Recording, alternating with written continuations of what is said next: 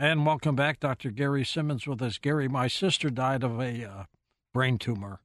She fought it. They operated on her, and then it came back about 2 years later, and she died. How does that kill you? First of all, I'm so terribly sorry to hear that.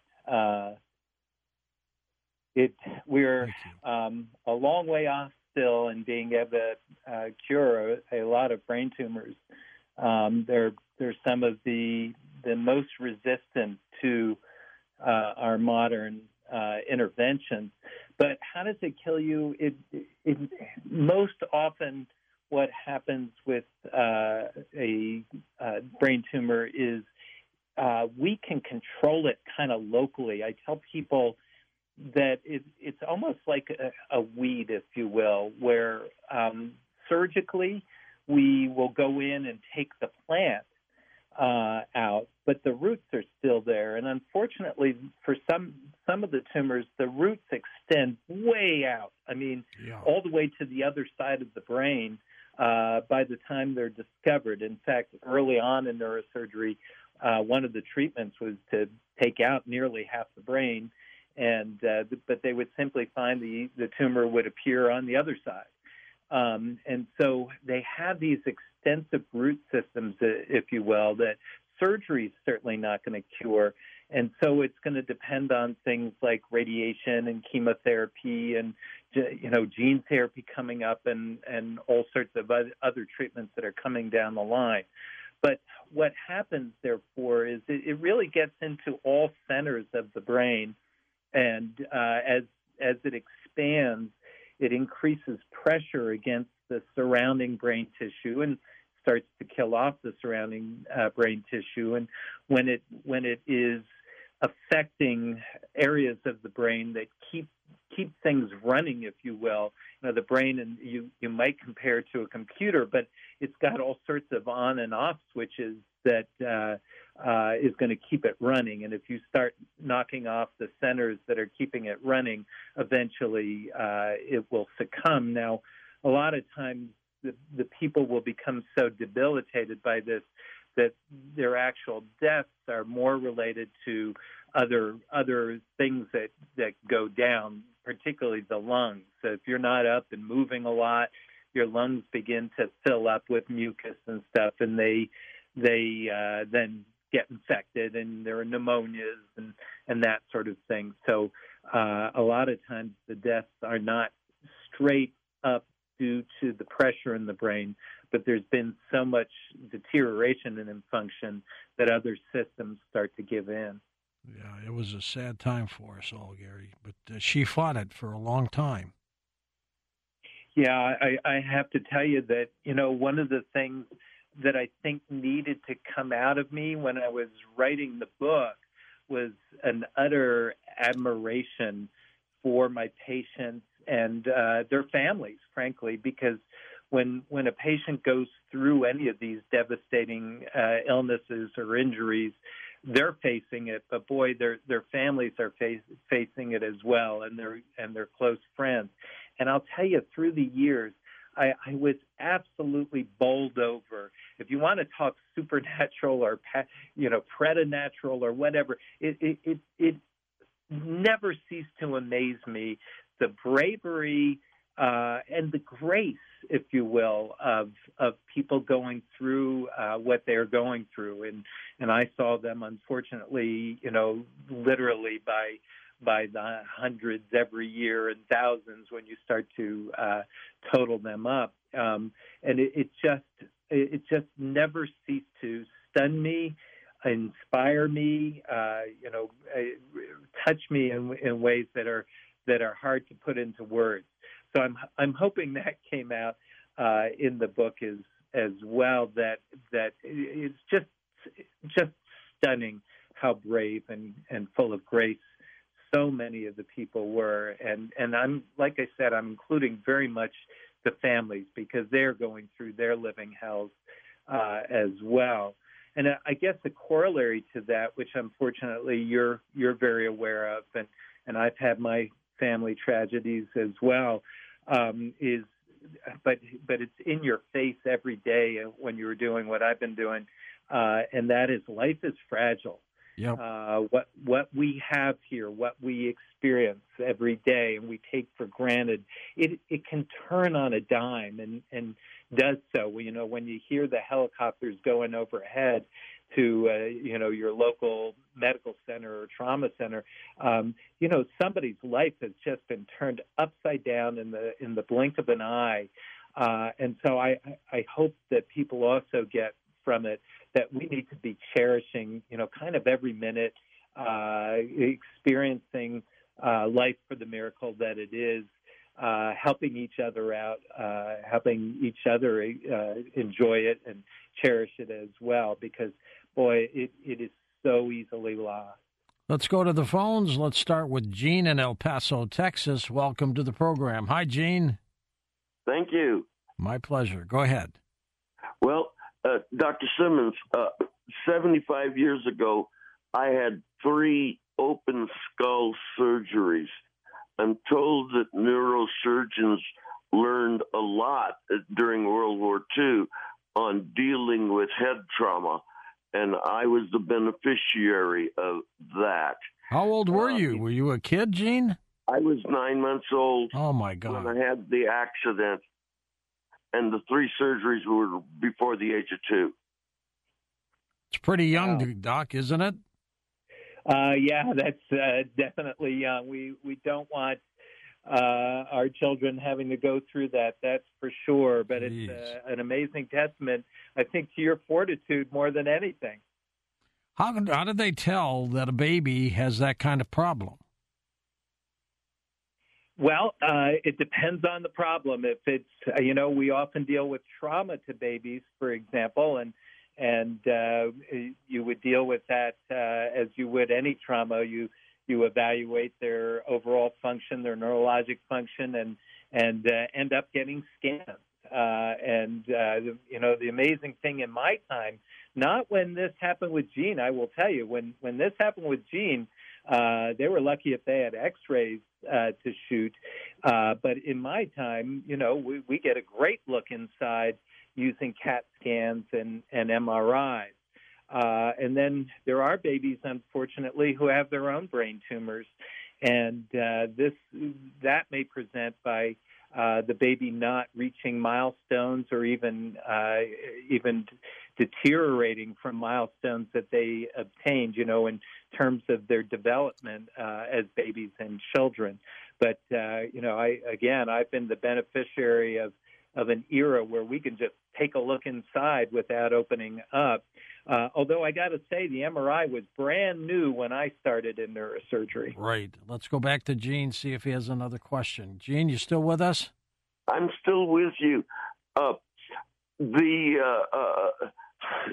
The psychological ramifications of surgery at that age took a toll on me.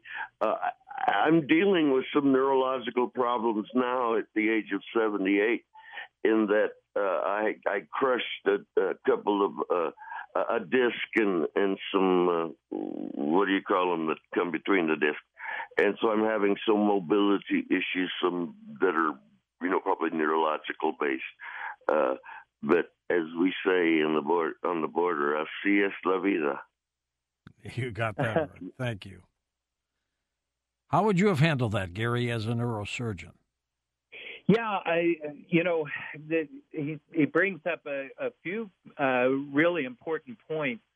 One is that, these major illnesses, these major occurrences in our lives, they're not one-off. They don't occur. If you survive it, okay, everything's fine. We just go back to life.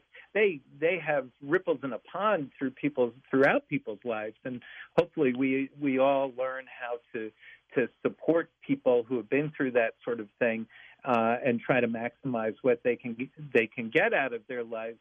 But another issue that he kind of brings up is the fact that as we age, we do lose nerve cells. We lose nerves and connections, and there is a slow loss of what's there. So if you've had significant previous injury or disease, the overall amount of reserves that you may have may not be as high as it once was, and so you may feel the effects of aging a little bit more than other people. And so it's just something to be aware of. In the end, you got to maximize what you got, no matter what. But we need to be aware that having gone through major illnesses, just the whole reserve of our nervous system may not be what it once was. And I'm acutely aware of that myself, having gone through a major neurological illness. I know, that I don't have what I once had. And it's important, therefore, to try to maximize it. And then he brings up whole nother world of neurosurgery, and that's that we deal with the nervous system wherever it is. And one of the places it is all the wiring going from the brain to the rest of our body. And the main wiring, the central wiring, we call the spinal cord, and that's housed in our spine. And over time, our spines begin to wear down, particularly, as you mentioned, our discs. And that can start crushing on or irritating the nerves that are inside. And so there's a whole line of business in my world of dealing with the nerves and the spinal cord within the housing in the spinal column within the vertebrae. And that can cause pain, it can cause immobility and dysfunction. So that's really another important part of what the nervous system has to deal with over time. Gary, what is that soft spot on the top of a baby's head? We call that a fontanelle. There's a funny thing about that. It's kind of if a baby is brought into a party of neurosurgeons, it's so funny to watch. But the first thing a neurosurgeon does, and it's a reflex, you don't even think about it, is reach and feel the fontanelle, feel the soft spot. But it's there because the brain in particularly the first year of life, grows very fast. And the brain determines how fast the skull grows. The skull has to grow to encompass it. So when you're first born, the skull isn't one big solid piece. It's several plates of bone that come together. You can even kind of, in a young baby, you can kind of push one and watch it dip next to the other. But so these bones are not grown together when a baby is born. And where they come together, there can be gaps depending on how quickly the brain is developing and growing. And there is a couple of big gaps that we call the fontanelles or the soft spot. The biggest one is right there in the front. And that's what you're feeling. And you're actually feeling kind of the pressure within the brain when you feel that. So when we're worried about a baby's brain health, we'll sometimes feel that to make sure it's not bulging out, if you will, because of increased pressure within the brain. Next up, Laura's with us in Mesa, Arizona, west of the Rockies. Hey, Laura, go ahead. Hey, it sounds like you're talking about my father. He was a corpsman in the Navy, and he wanted to donate his body to science and let medical students learn from his body because I guess, he went to medical school. And as he grew older, he was always working out religiously, and then suddenly he started falling. Suddenly would just fall. And I would say, what happened? He'd be like, I don't know. I don't remember. And so finally his sister died of dementia, and he started noticing a memory loss. So he went to his doctor and complained about it, and they did an MRI, and they found there was bleeding in the brain. This was in 2017. It was first detected. Now, I had to start going with him to doctor's appointments because he actually forgot how to get to his doctor's office that he'd been going to for years. So when I went to the neurologist's office with him, they went over the MRI results and said that since 2017, the bleeding has not changed. It has not absorbed back into the body, but yet it hasn't increased. and then he continued to fall, and then his memory got worse and worse, and I watched him slip away. I didn't realize it, but he was forgetting to do things like pay his bill, file his taxes and things like that. Jeez. So I had to kind of step in and start taking over for him. And then suddenly he had a stroke, a hemorrhagic stroke. And so he was rushed to the ER. But I remember when I found him on the floor and he looked at me, it looked like he was just a shell. He couldn't communicate. And so they said they could send him to specialists. So they sent him to the best hospital here in Arizona to see what they could do, and they said there was nothing they could do for him, so they could basically just kind of let him die. And unfortunately, he wanted to donate his body to science, and I was starting to get the paperwork in process after I found out what happened. And unfortunately, I had an incident where I kind of had like some kind of a brain incident where I was trying to sign the paperwork. I couldn't even remember my name. I couldn't even sign my own name. I ended up going into a coma for like 3 days and in the hospital in the emergency room, and the time window lapsed for me to process that paperwork for them to accept his body for a donation. He's 88 years old, and unfortunately he's sitting at Research for Life now, and they're telling me they can't accept his body because they can't accept the paperwork. And I'm wondering, first of all, is his condition, could it be possibly contagious? Could I now have, what he had? Because they ran a bunch of tests when I was in the hospital. All right, let's find out from the doctor before we hit the break. Is brain disease contagious? I think not, Gary. Yeah, but most, as far as we know, are not contagious. There's obviously viruses and bacteria that can infect the brain. Does meningitis do that?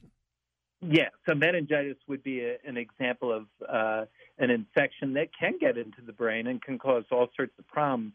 But it sounds like she's talking more about a dementia and a progressive dementia, and they come in multiple forms. Alzheimer's the most common. It could also be related, in his case, to something a problem with the vasculature, with the vessels.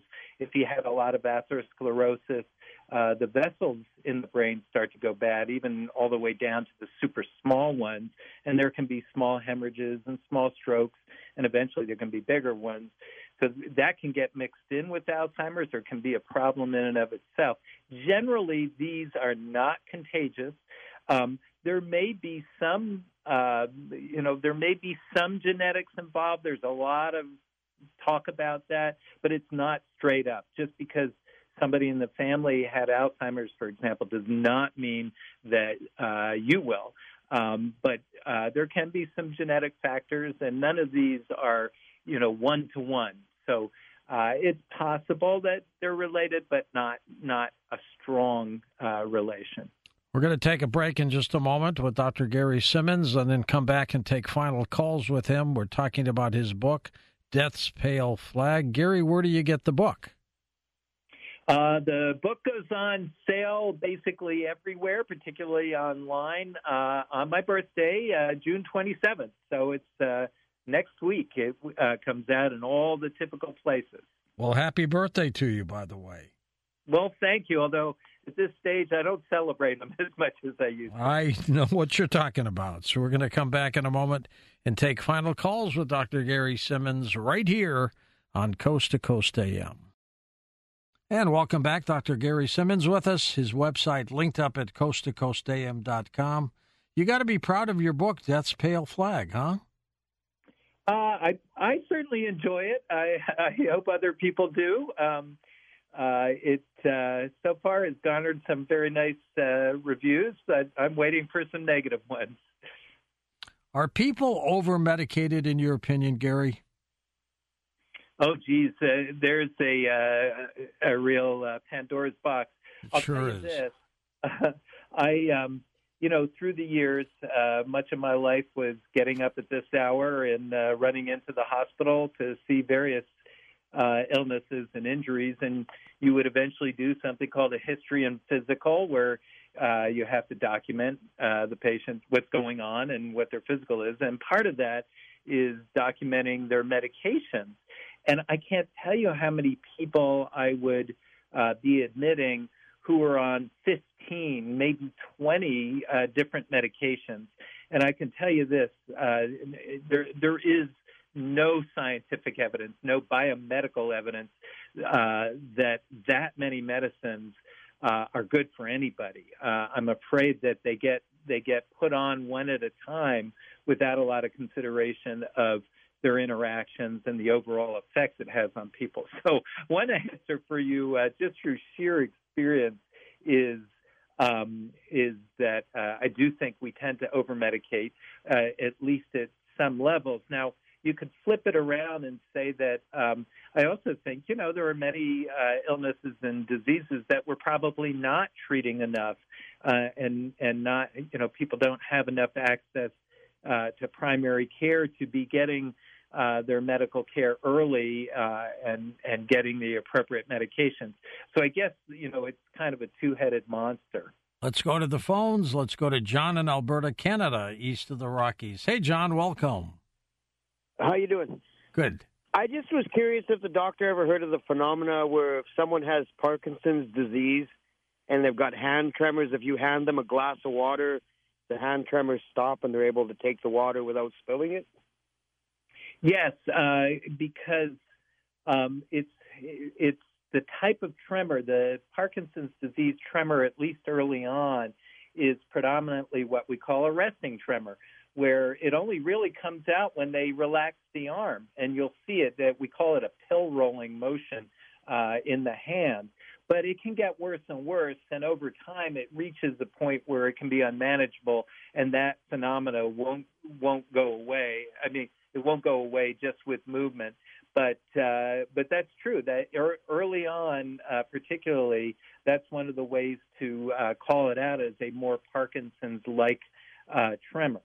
What is an essential tremor, Gary? That goes into this idea of the familial tremor or essential tremor, which is a little bit of tremor that we all have. And you can, if you haven't noticed it, do some heavy workouts or something, or get scared by something, and you'll notice your tremor. And as I was saying, when you have people do brain surgery, when you're teaching residents brain surgery, everybody has a tremor to one degree or another. Sure. And part of our training is to teach how to reduce that tremor by resting the arm and getting it in a very comfortable position. Some people can stop their tremors merely by thinking about it. What does that tell you? Well, somehow they're overriding it. But I would say that if it is, in the essential tremor realm, it is probably more related to, that it's in its earlier stages. And also, they can help it just by calming their arms and getting them in a relaxed position. So that may be part of it too, just relaxing. The more juiced up you are, the worse an essential tremor is going to be. Does Parkinson's show up on the brain in a CAT scan? Early on, no. Eventually, particularly with MRI scanning, it will show up. Let's go back to the phones. Let us go to Lori in Vermont. Welcome to the program on the Wildcard Line. Hi, Lori. Hi, George. Thank you for taking my call. You're very welcome. And hi, Dr. Simmons. Hi. Hi. I was going to tell you when you were saying, is there life beyond? I was approximately 35 years ago. I was a social worker, on-call social worker in a trauma center. And Friday nights and Saturday nights, as you know, I'm sure, tend to be busy. Yes. And there was a young group of 4 teenagers that arrived, had a horrific accident, a car accident. And the young driver was 16 years old. She had just had her license for about 3 days. And, of course, all 4 of them were very intoxicated. And by the time they arrived to the hospital, 3 were DOA. Oh. The 4th one died up in the OR. And, it was very, very sad to say the least. And I felt this weird energy in the ER where the other 3 were. And, they were trying to identify this young driver, and they couldn't.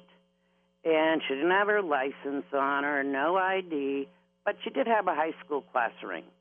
And no one could read the inscription, the name on it. And I had a look at it, and I identified her name, and all of a sudden, that weird energy, I kid you not, was with me, right beside me, like it was this young girl. And I'm thinking, what are you trying to tell me? And the injuries were so horrific, they told me not to go in and look at them, or I'd never, ever be able to do the job again. Wow. And these were nurses that had, been well-seasoned, 20, 30 years of nursing. And I took their advice and didn't go in. And so I finally figured what she was doing, her parents, of course, arrived and were in the family room, was she did not want them to come in and see her with those horrific injuries. And so we did identification by clothing and, jewelry, if there were any birthmarks. I came up with clever ways to work around it and told the parents, I think it would be best if you saw your daughter, this is horrific for you now. Once you've had some time to sort of adjust to this, and in the funeral home. And they finally agreed to that, and they leave to go home, and about a half hour after they left the hospital, this young girl's energy left me. Wow. How do you explain that, Doc? Well, she hits on some very important notes.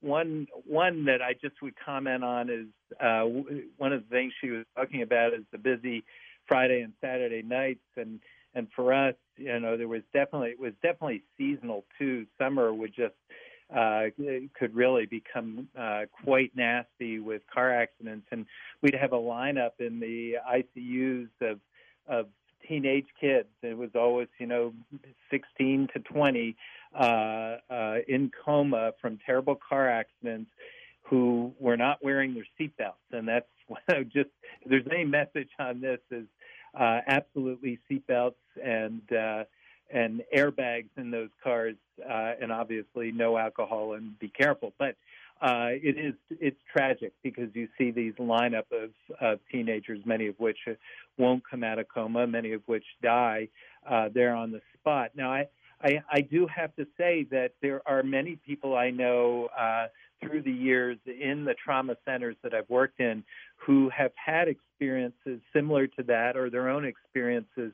I wish I could say again that I personally have, but in some ways I kind of think, in my job, what I was doing, it was important to kind of shut off everything, kind of shut off all your detectors, empathy detectors, spirituality detectors, anything, because we really had to, you were talking about people didn't want you to see the wounds, but we had to look at them. So you had to roll from one to another. Sometimes in the night we would get 20, 30 emergency consultations, and you basically have to kind of have so many of your human components shut off so you can just do your job, work from one case to another, and not get too bound up. So I retired a couple of years ago from clinical neurosurgery, and I've noticed that I'm a much more emotional,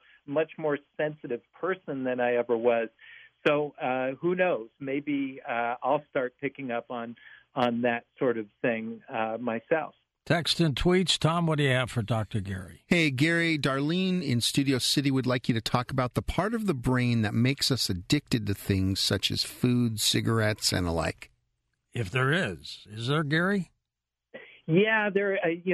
Whenever you talk about parts of the brain that do this and parts of the brain that do that, we certainly there is some segmentation, if you will, particularly of certain functions such as motor function and sensation and stuff like that. But there's also all these systems within the brain.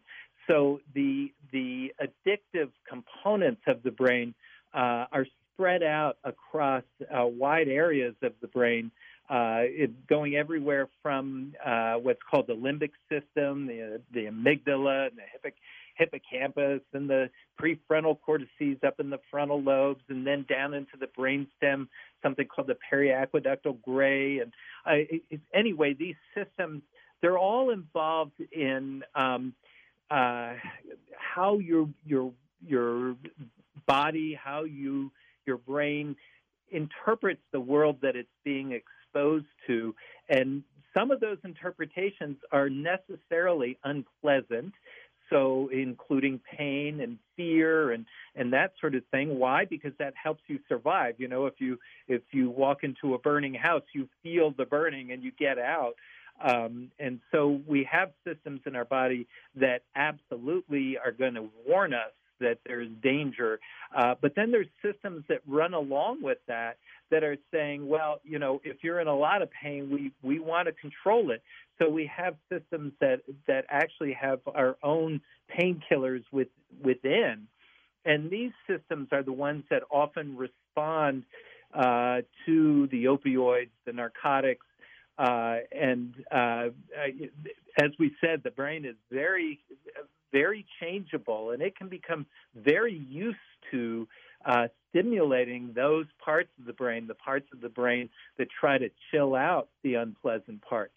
And so anyway, it's kind of a long way of saying that it's really spread out through the brain. Let's go to Joe in the Bronx, New York. Hey, Joseph, go ahead. How are you? Yeah.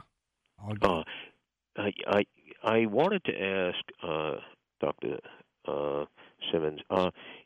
If I have a relative that had brain surgery recently, and it was for the removal of a 4-inch benign tumor in his frontal lobe.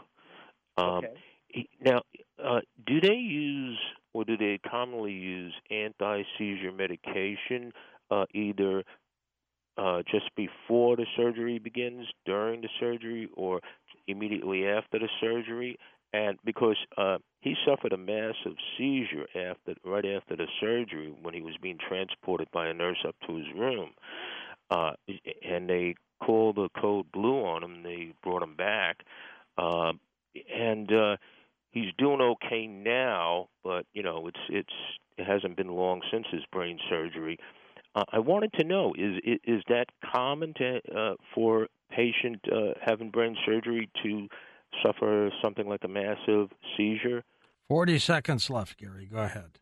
Yes, it certainly can be, and quite often they will use anti-seizure medicines up front around the time of surgery because the brain goes through a major change when you take out a 4-inch tumor. Even if it's benign, the brain had gotten used to it, and now it's irritable. And so often anti-seizure medicines will be used, but they're not perfect.